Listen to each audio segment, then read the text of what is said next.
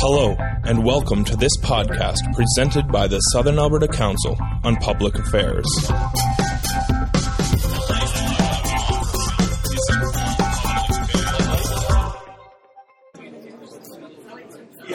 Ladies and gentlemen, welcome to the January 9th meeting of the Southern Alberta Council on Public Affairs. My name is Susan Giffen, and I will be your moderator for today. And of course, as always, when we begin our Thursday sessions, we have a few housekeeping things that need to be said and done. So first of all, make sure your cell phones are turned off. And remember that your lunch money goes in the basket on the table. And if someone at each table could be in charge of multiplying by however many are there by 11 and getting the right amount, someone will come and pick it up.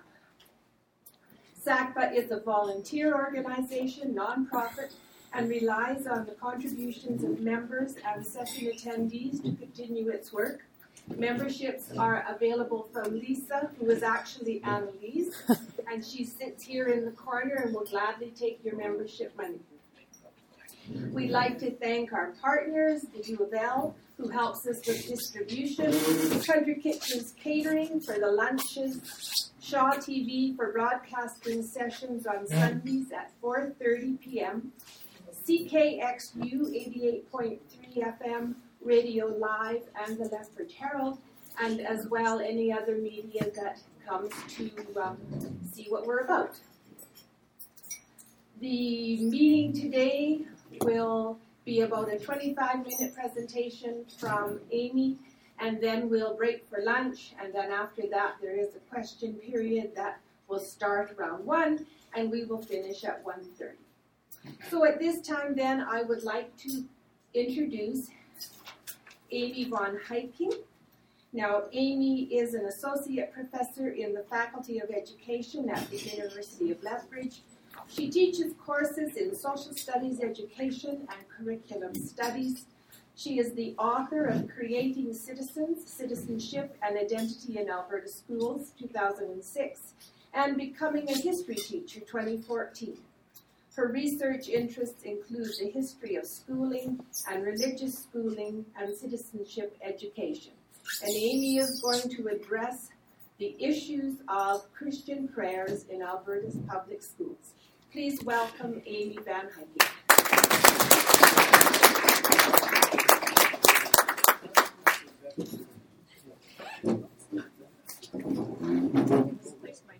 There's some here. Oh, there are. Okay. All right. Thanks.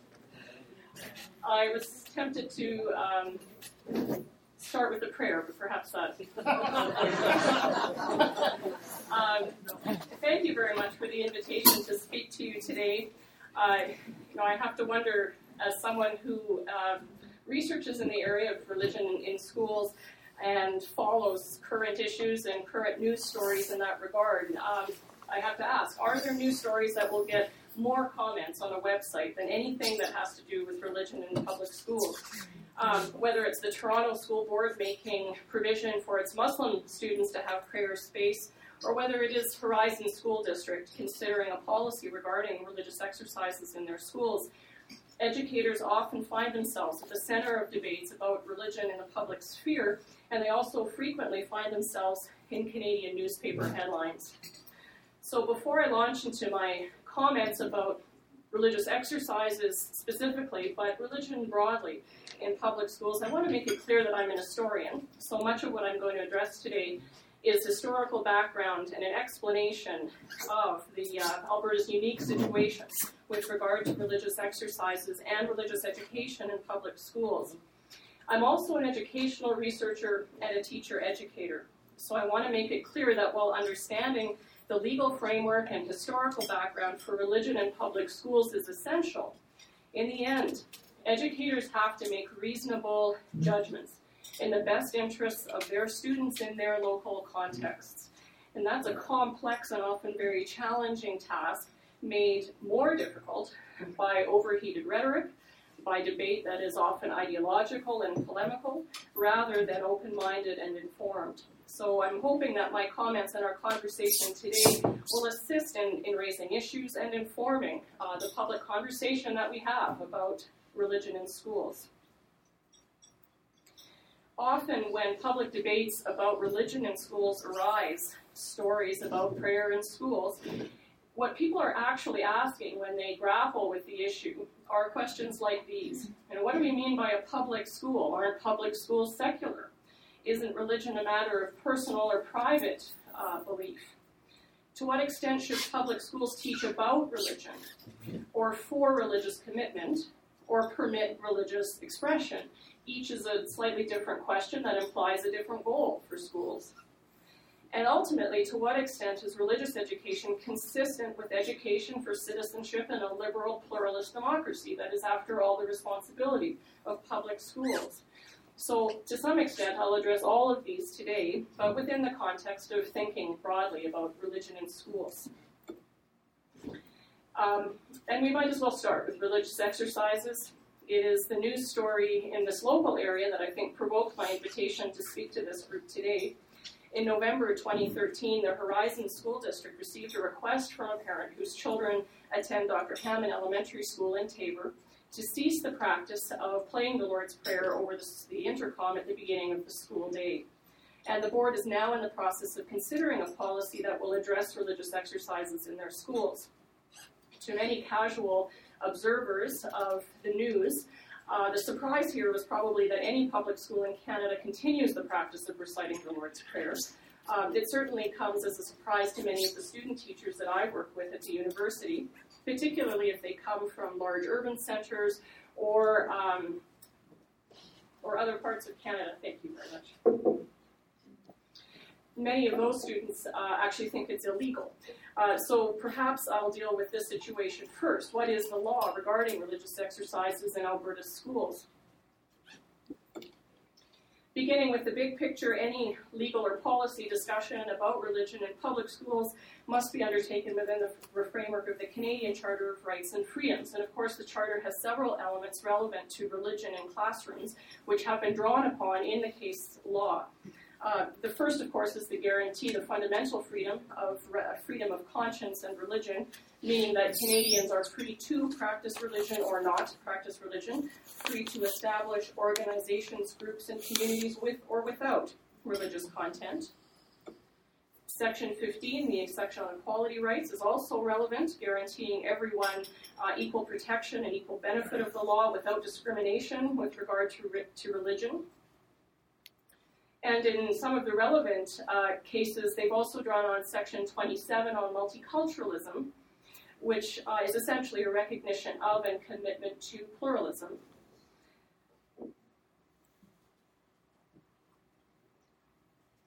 So indeed, most provinces in Canada have eliminated religious exercises in schools, like the recitation of the Lord's Prayer or the reading of religious texts, because of challenges based on the Charter.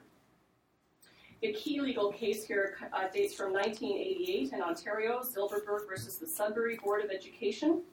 In 1988, every school in the Sudbury Board of Education opened its day with the singing of O Canada and the recitation of the Lord's Prayer. There was an opportunity or the provision that students could be excluded if their parents wished. And this regulation or custom was authorized under the Ontario Education Act.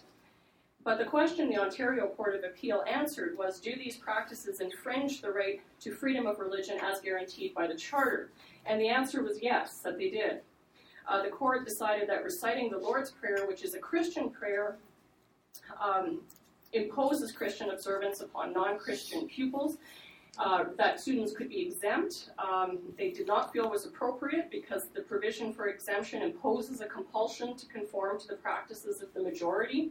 The peer pressure and classroom norms to which children are acutely sensitive are real and pervasive. They operate to compel members of religious minorities to conform with the majority.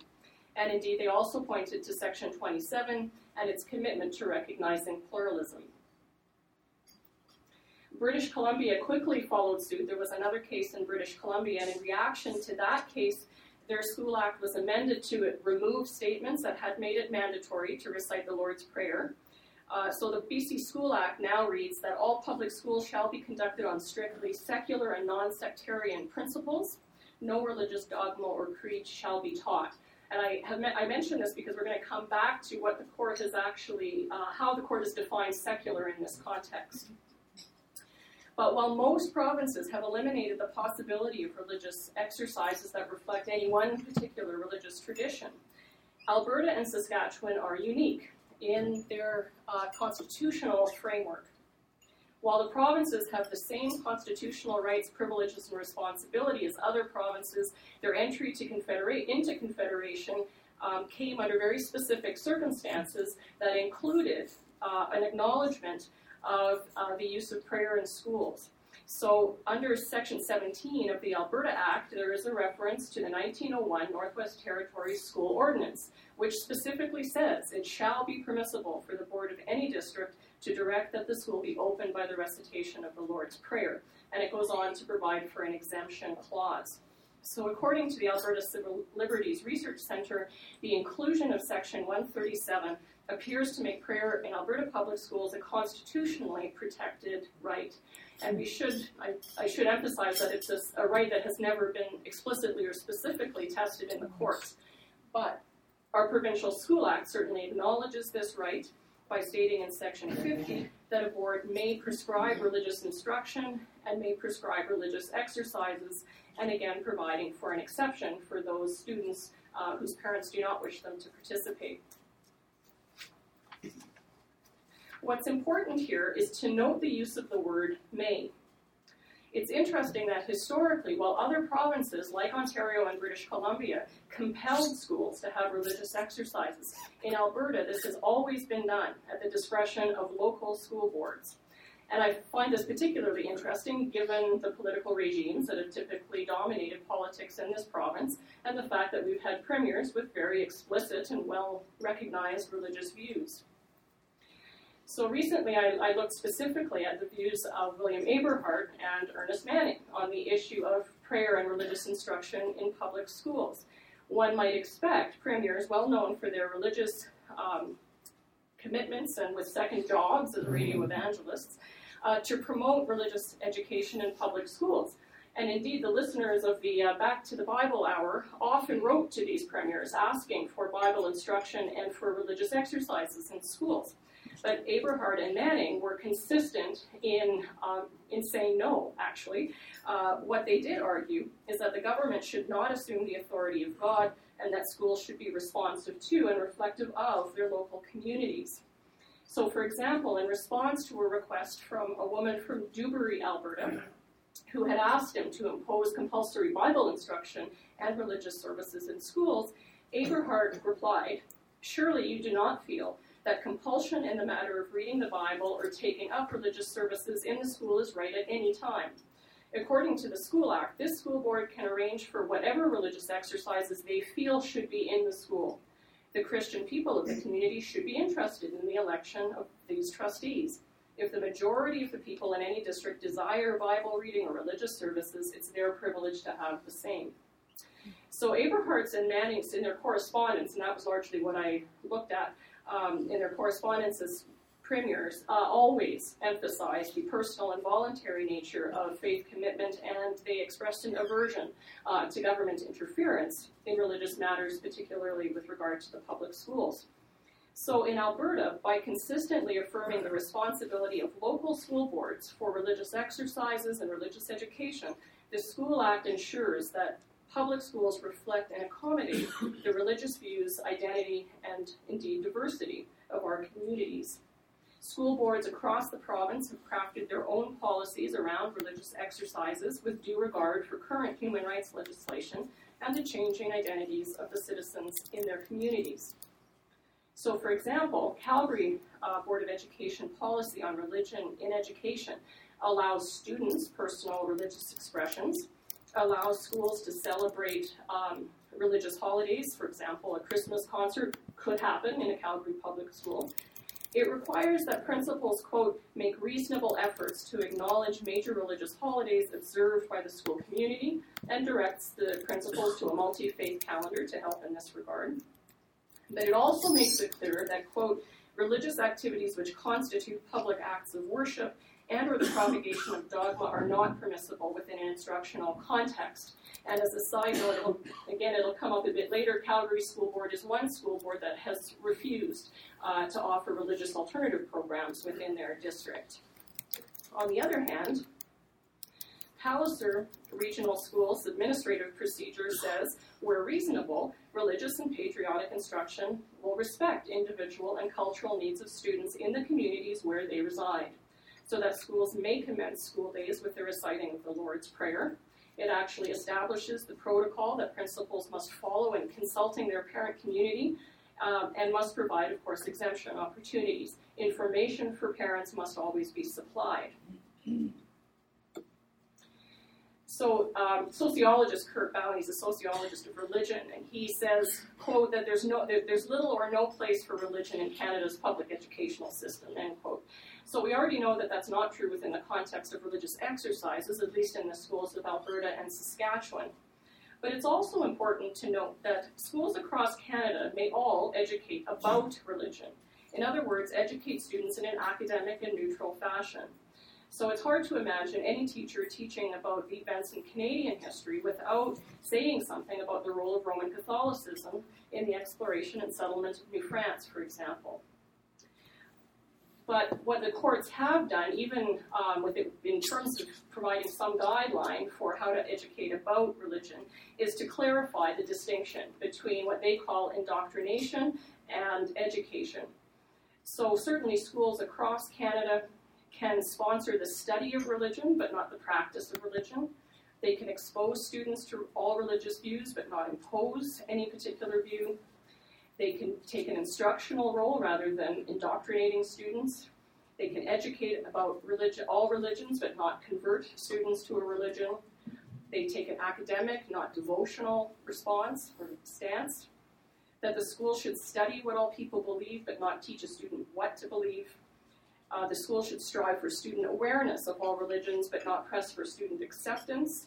And that schools should inform the student about various beliefs, but not seek to conform them to any one belief. So certainly even in schools across Canada where there are no religious exercises, there are guidelines that the courts have provided in terms of education about religion. In this regard, though, again, Alberta is kind of interesting, and in this case, not because of what they provide, but what they don't provide. Sorry. In fact, it has to be acknowledged that our curriculum actually offers very few opportunities for students in our public schools to learn about religion, at least in a sustained or in-depth way. There are optional high school courses in world religions and religious ethics.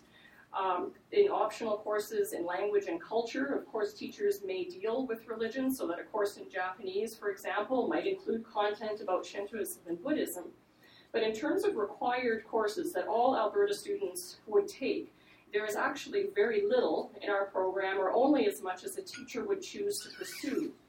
My area is social studies, and I can't imagine teaching the grade 8 section about Renaissance worldview without some in-depth teaching about religious belief and practice in that era. I can't imagine teaching the grade 10 curriculum, which is focused around global issues and globalization, without attending to information about the impact of religion on those global events. But how much attention might be given to religion and the nature of that attention would be very dependent on the teacher, on her knowledge, her background, probably her confidence. Of course, any teacher could embed teaching about religion and religious diversity into the curriculum so that an English teacher, for example, might choose a particular novel or play because of the insights it provides into religious worldviews, but I would guess that most would not do that. The reality is that if there were more opportunities in the curriculum for teachers to teach about religion, then educators could provide examples to broaden students' perspectives on the nature, purpose, and impact of religious traditions on art, politics, history, music, literature, and so on. Social and political movements frequently have roots in religious and teaching, but that's not something that's particularly explicit, shall we say, in our curriculum. An awareness and understanding of the role of religious belief in human life would help students understand contemporary social issues and world events So the lack of opportunity to learn about religion in a sustained way or in-depth way is certainly unfortunate. Now, one reason that teachers certainly would avoid teaching about religion is that they actually don't have much preparation or support or resources to do that. In contrast to other ministries, the Alberta Education actually offers very little in terms of not just curricular support, but even resources and instructional support for teachers who might face questions about religion in their classroom. Teacher education programs like ours don't require anything in the way of religious studies from students in the program. And certainly school districts would rarely provide professional learning opportunities for teachers about religion. I mean, they have no shortage of other things that they need to deal with, but knowing about religion would seem to be important since teachers and principals are the ones who are asked to make judgments when they're asked to remove a book from a school library or provide space for prayer in their school building or prevent their students from having access to computers or excusing students from units in dance and phys ed or civics and social studies. I mean, all of these things come up relatively regularly in classrooms across Alberta. And we also have to acknowledge the potentially chilling effect of Section 11.1 of the Alberta Human Rights Act, which came into effect in September 2010. This section of the Act requires boards to provide parents with notice where courses of study, educational programs or instructional materials, or instruction or exercises include subject matter that deals primarily and explicitly with religion, human sexuality, or sexual orientation. Now, putting aside for a moment that they put these three topics into one category, this is problematic and certainly wouldn't encourage a teacher to take on a unit of study that is primarily and explicitly about religion, even within the context of, say, art or English or social studies. The requirements of the Act say that incidental or indirect references don't need to be, teachers don't need to worry about informing parents, or if there's this classroom discussion that happens spontaneously, as they typically do, teachers shouldn't worry about informing parents, but the reality is they do, and they worry about the phone calls that they're going to get. So the heightened concern that this has brought, I would argue, has had a real chilling effect on many teachers who may wish to inform their students but worry about the consequences of that. When it comes to education for religion, for commitment to a particular religious faith, legislation varies across Canada. It isn't possible in most provinces, to be blunt, but again, Alberta is unique in offering a wide array of opportunities for religious instruction, arguably more than any other public school jurisdiction in North America.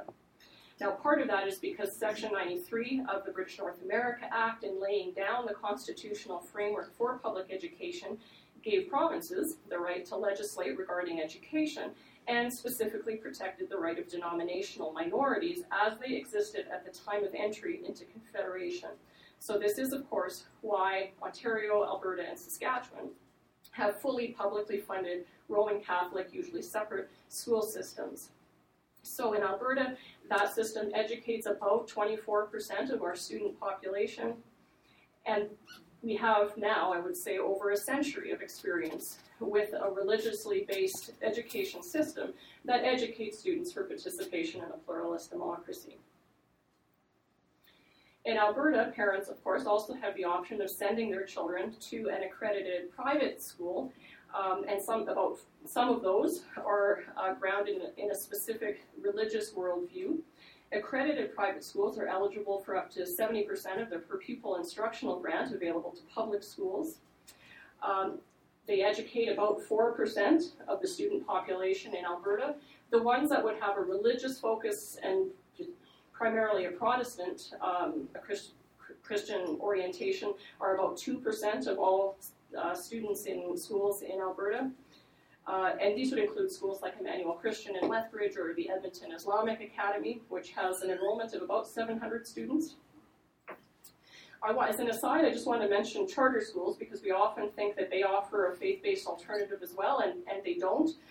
Charter schools were introduced in 1994, and they're intended to be sort of what we used to call laboratory schools, that they operate with a particular philosophy or through a kind of educational experiment that the public schools broadly will be able to learn from. But the School Act actually states very clearly that a charter school shall not be affiliated with a religious faith or denomination. So the schools in the public system that do have a faith orientation operate under Section 21 of the Alberta School Act, which gives school boards the authority to establish alternative educational programs that emphasize a particular language, culture, religion, or subject matter, or that embody a particular teaching philosophy. So boards across the province have used this authority to establish bilingual programs, to run single-gender schools, arts-based programs, a science school. Lots of sports academies operate under this clause.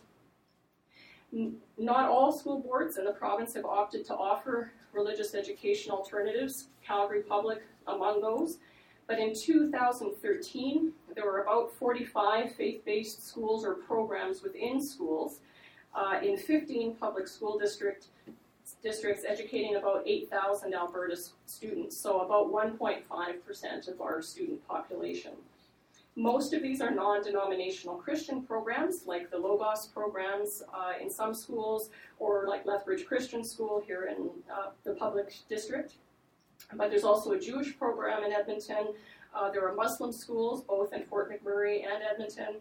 There are schools grounded in Aboriginal spirituality. So all of these are fully publicly funded religious alternatives for families that want an education consistent with their religious faith.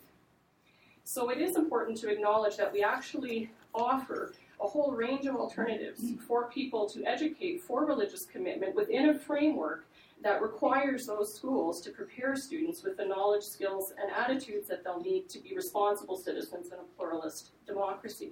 Now, does that mean that other schools don't have to make accommodation for students' religious beliefs? The answer is no. School boards make accommodation for specific religious communities. They can and should respect and consider parents' and students' religious commitments when they make policy decisions regarding or the school setting. So going back to the Supreme Court's understanding of the meaning of the word secular in the British Columbia School Act, in Chamberlain versus Surrey School District 2002, the court was clear in their decision that the Act's insistence on strict secularism does not mean that religious concerns have no place in the deliberations and decisions of the board. In fact, they go on to say clearly religion is an integral aspect of people's lives and cannot be left at the boardroom door or presumably at the schoolroom door. So the court was clear that secular does not mean non-religious. It is pluralist. It is inclusive of religion. So that, we certainly have seen very inclusive practices in school boards in Alberta. Many school boards offer schools, for example, in Hutterite colonies. Palliser Regional has specific programs for their Low German Mennonite community. But all school boards acknowledge and reasonably accommodate the diverse cultural and religious communities that are in their public schools. So that means that they need to be mindful of that diversity when they plan school celebrations or when they're asked to adapt curriculum.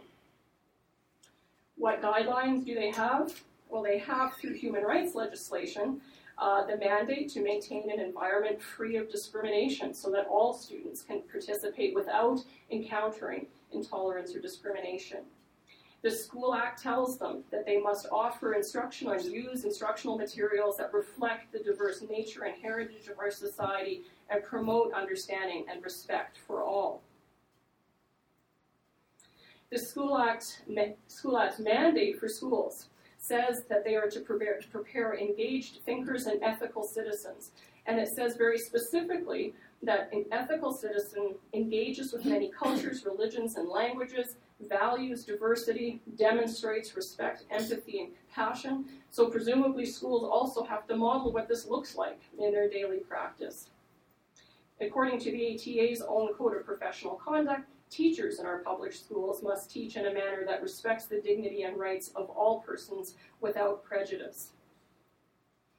And finally, education is about collaboration and about good relationships and good communication between school and home. The Guide to Education says clearly that parents are the first and ongoing educators of their children. Our School Act says that parents have a right and responsibility to make decisions respecting the education of their children. So schools don't have to protect children from their parents or their views. They need to work with parents in creating the best educational program for their children. So I just want to conclude with sort of 4 important principles that schools need to consider, that educators, I think, do take into consideration as they are on the ground floor working with accommodating religious views in their classrooms and instructing students about or for religious commitment.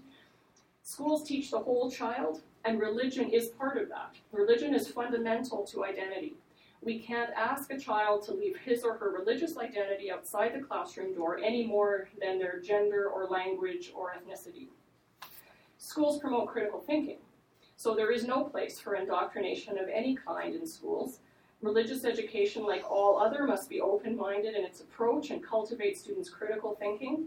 To ban discussions and expressions of religion in schools is closed-minded and is contrary to the development of an inquisitive, caring, and critical mind. Schools need to advance equality. They're in a unique position to model civil and responsible religious discussion and expression. In my research at a public alternative Christian program, the principal stressed that his staff didn't want the school to be a holy huddle, a faith-based place of refuge from others who think and believe differently. Mm-hmm. But the same is true of any public school. It shouldn't, for lack of a better description, be an unholy huddle. It should be challenging stereotypes that may prevail about religious communities and address ignorance about religion. Schools have an opportunity to model respectful discussion, promote tolerance and compromise, so that students will see how and be able to live with those who live differently. So if our teachers and our schools can't model universal principles of respect and consideration with regard to religious expression, how do we expect students to take their place in a multicultural, religiously diverse community that respects all, regardless of belief? So in the end, public schools need to contribute to an understanding, to constructive dialogue, to active and informed citizenship in a multicultural and multi-faith community. We need literate citizens. They need to be literate in math. They need to be literate in terms of their civic duty. But they also need a religious literacy to be able to not just survive, but help us thrive as a multicultural society. So there are very good educational reasons to make sure that religion continues to be accommodated within the context of our public schools. Thank you very much.